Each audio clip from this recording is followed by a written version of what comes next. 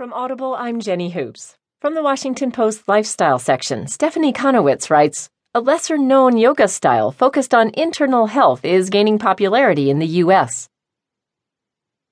During a 75-minute Kundalini yoga and meditation class at Lighthouse Yoga Center in Petworth one Saturday morning, 8 women stood and bent at the waist, letting their arms hang loosely as they swung them side to side in gradually larger swoops for about 7 minutes.